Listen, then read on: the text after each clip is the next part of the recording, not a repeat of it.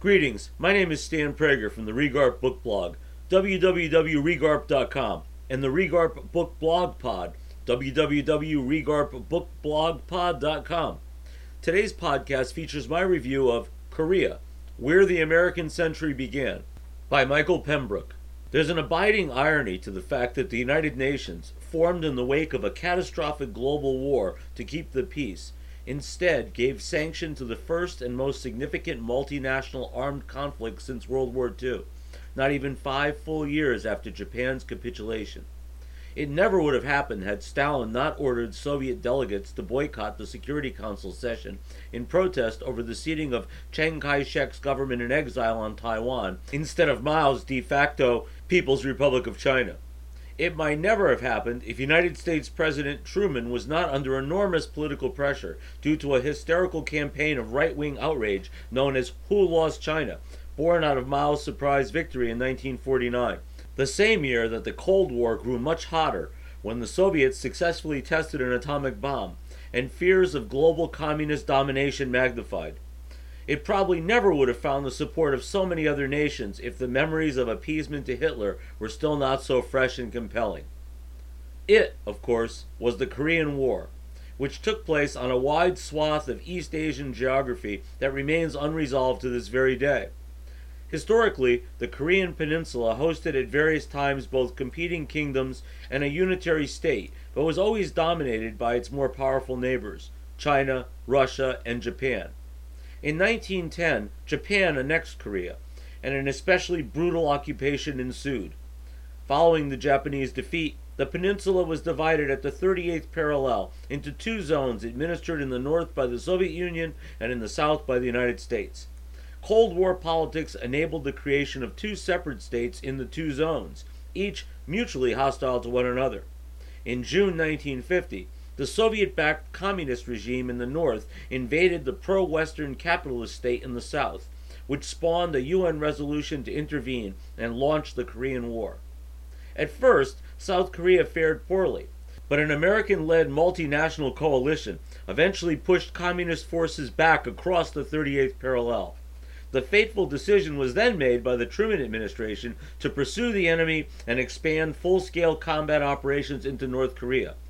This brought China into the war, and a long, bloody struggle to stalemate ensued. Like a weird Twilight Zone loop, more than 66 years later, a state of war still exists on the peninsula, and Kim Jong-un, the erratic supreme leader of a now nuclear-armed North Korea who regularly taunts the United States, is the grandson of Supreme Leader Kim Il-sung, whose invasion of the South sparked the conflict. The origins, history, and consequences of the Korean War makes for a fascinating story that, especially given both its scope and its dramatic contemporary echo, has received far less attention in the literature than it deserves. Unfortunately, Michael Pembroke's recent attempt, Korea, Where the American Century Began, contributes almost nothing worthwhile to the historiography. This is a shame because Pembroke, a self-styled historian who currently serves as a judge of the Supreme Court of New South Wales, Australia, is a talented writer who seems to have conducted significant research for this work. Alas, he squanders it all on what turns out to be a little more than a lengthy philippic that serves as a multi-layered condemnation of the United States. As the subtitle suggests, Pembroke's bitter polemic is directed not only at U.S. intervention in Korea, but at the subsequent muscular but misguided American foreign policy that has begat a series of often pointless wars at a terrible cost in blood and treasure, not only for the United States, but also for the allies and adversaries in her orbit. Many, including this reviewer, might be in rough agreement with a good portion of that assessment, but the author sacrifices all credibility with a narrative that repeatedly acts as apologist for Mao, Kim Il-sung, and even Stalin. For Pembroke, Truman takes on an outsized stature of a bloodthirsty monster who is not satisfied with the hundreds of thousands he vaporized at Hiroshima and Nagasaki, but is willing and even eager to sacrifice millions more in order to achieve his nefarious goal of global domination. Stalin and Mao, on the other hand, simply had their reasons, and were often misunderstood. Left unexplained is why, invested with that motivation, and given that the United States in that era had overwhelmingly strategic nuclear and conventional superiority, Truman and his successors chose not to deploy that capability to pave a dramatic, sanguinary road to hegemony.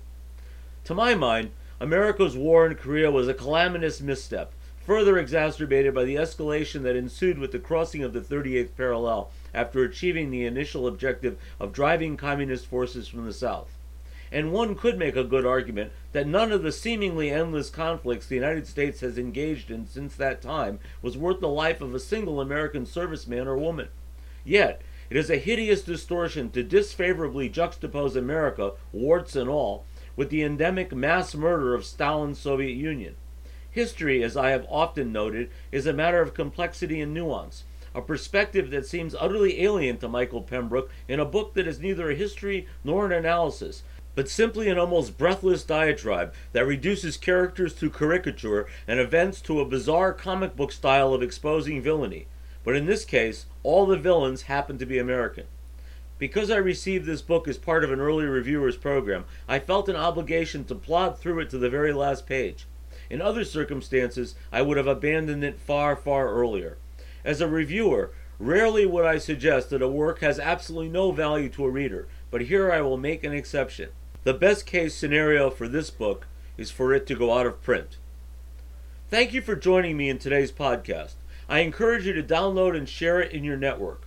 Many more reviews on an eclectic array of fiction and nonfiction books are available at www.regarp.com and www.regarpbookblogpod.com. Have a great day.